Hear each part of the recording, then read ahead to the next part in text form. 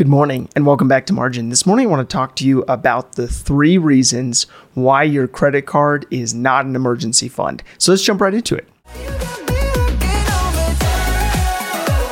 Welcome to the Millennial Margin Podcast. I created this personal finance resource out of necessity as I've watched countless people schedule away, mortgage up, and max out their lives. Margin is simply the antithesis, providing leeway in an increasingly marginless culture. If you want to build margin into your personal finances on a daily basis, this is the podcast for you.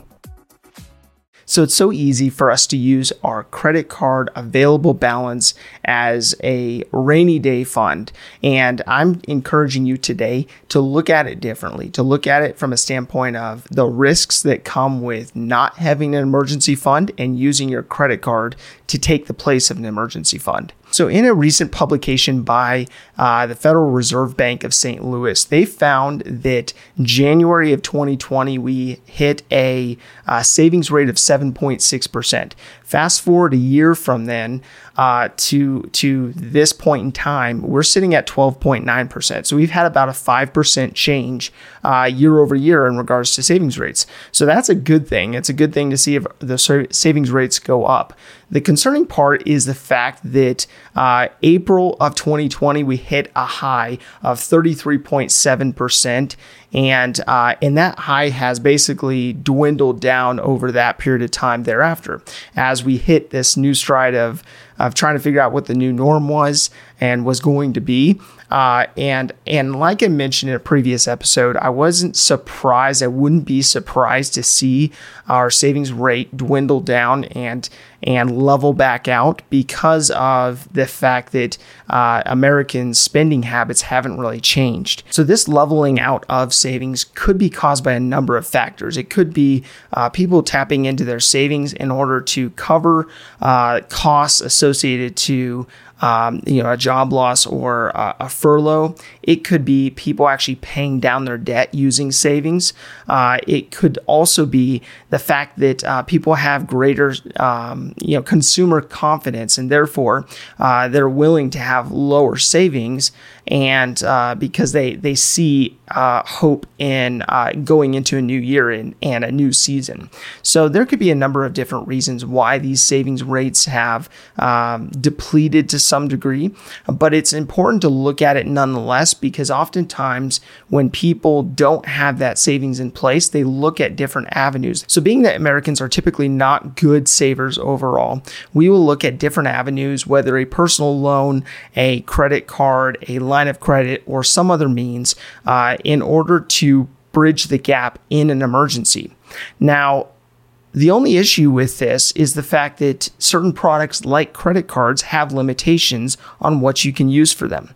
And that is what I wanted to jump right into today, is the limitations of your credit card that may exist preventing you from using it as an emergency fund. So the first reason comes down to the limited use.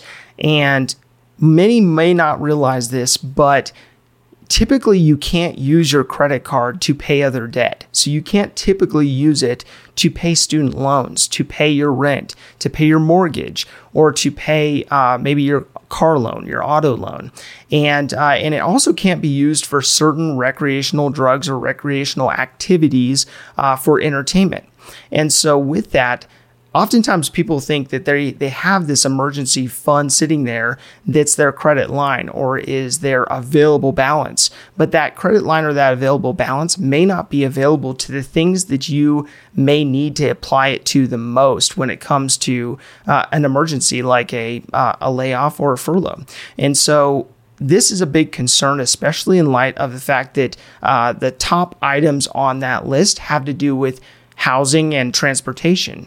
And housing and transportation are obviously very important in the day-to-day lives of us as Americans. So that being said, that is the first aspect that I would watch for from a standpoint of using your credit card or thinking of your credit card or a different unsecured line of credit as your emergency fund. Some people may be saying that, I have a cashback offer or opportunity with my credit card, and I could just take that cash out at whatever percentage it is and pay my rent that way or pay my car loan that way. And that may be the case, but you just want to be mindful of not setting yourself up to fail because you have not built a plan, because you have not figured out what you needed to have in place so that if an emergency occurs, you have the proper options, you have the proper resources to tap into. So the second reason why I wouldn't use your credit card as a means of an emergency fund is the fact that interest from a credit card is exorbitant. And as I mentioned in a previous episode, the average today of a brand new credit card is 18% and an established credit card is about 15%. And it's on an APR, so it's compounding, and based on it compounding, it will compound in a direction that's not in your favor if you leave a balance, if you leave a rolling balance on that credit card, as many Americans do. So as an example, if I bought a brand new MacBook, I went down to the Apple store, picked up a MacBook, but I didn't have the cash to pay for it. So I put it on my card, and putting it on my card, that allowed me to pay it at a later date. Now with that though, if I am paying an 18% APR rate, and I leave that MacBook on my credit card for the next 12 months, I will pay over $233 in interest alone just on that purchase.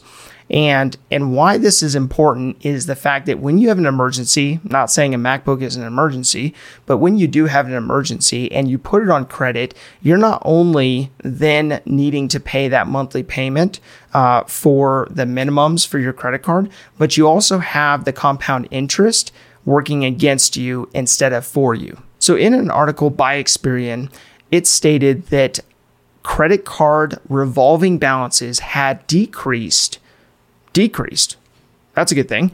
From 2019 to 2020 by $73 billion.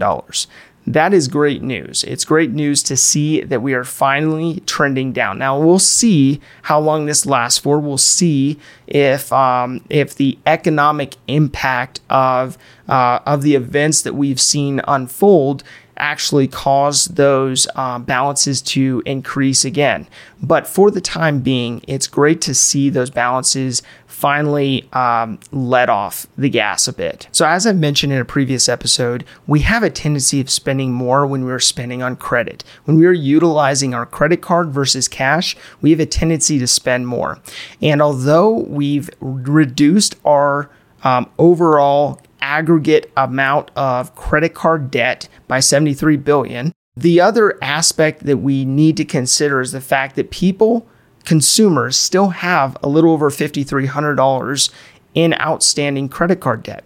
What this equates to is almost $1,000 a year in interest alone that people are paying on purchases like that MacBook that they needed to have, or some other purchase that's just sitting on there.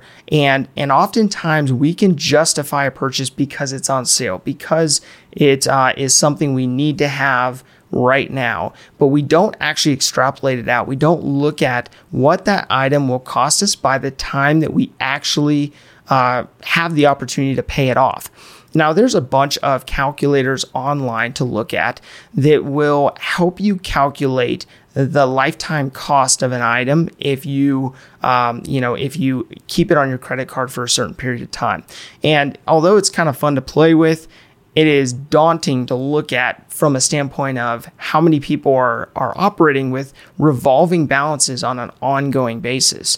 And that's what I want to talk about, is the fact that we can so easily swipe the card, not thinking about the ramifications down the road. So I mentioned in the last episode to actually pull up your statement, to pull up your credit card statement to see how much you owe, who you owe it to, what your APR is, and if you have an annual fee. And those are some key components just to know right off the top of your mind and in evaluating whether your card makes sense. And I'll be going into, evaluating those aspects in a future episode. more in depth. So the third reason why your credit card is not an emergency fund comes down to the actual payments. Now, if you have a zero balance on your credit card, you have no payment. It is compounded based on your balance.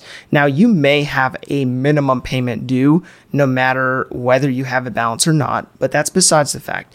What is important here is the fact that if you are utilizing your credit card to pay for emergencies, your minimum payment will increase, based on how much you have sitting on that card. And so that's why it's important for you to have an emergency fund, which is oftentimes referred to as 3 to 6 months of your living expenses.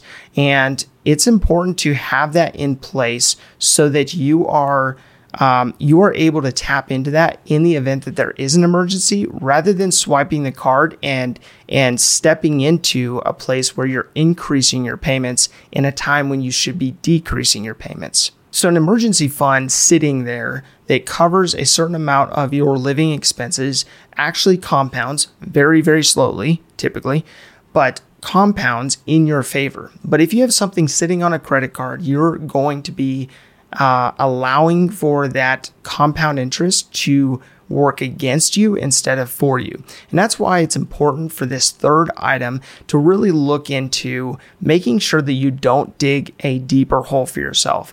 If you have an emergency, you're already dealing with the angst of that emergency, whatever it is, but putting that emergency on a credit card or the ramifications of that on a credit card will only cause you to dig a deeper hole that then you have to deal with and process through and reverse thereafter. So as we've seen credit cards actually decline for the first time since 2014, maybe this is a good sign. Maybe this is a sign of people looking at that compound interest, typically at a very high interest rate, working against them in a relatively low interest bearing environment.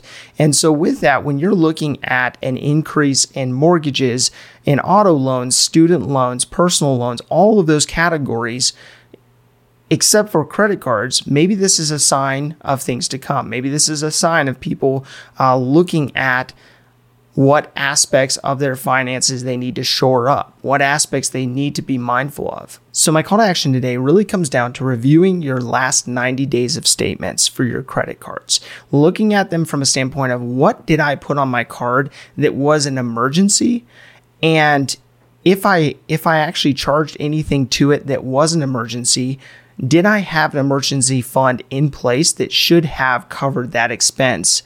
And if you do not have an emergency fund in place, and as we've gone through the process of beginning to look at your plan to spend, you need to look at it from a standpoint of how can I build in margin to my finances so that I'm not putting things on credit when I have an emergency versus having cash available, having a resource available to me that is not compounding against me. And so I hope this information is helpful to you. Enjoy your day, and we'll see you back here tomorrow. If this information is helpful to you, please do follow, visit millennialmargin.com, or connect with me on Margin's social platforms.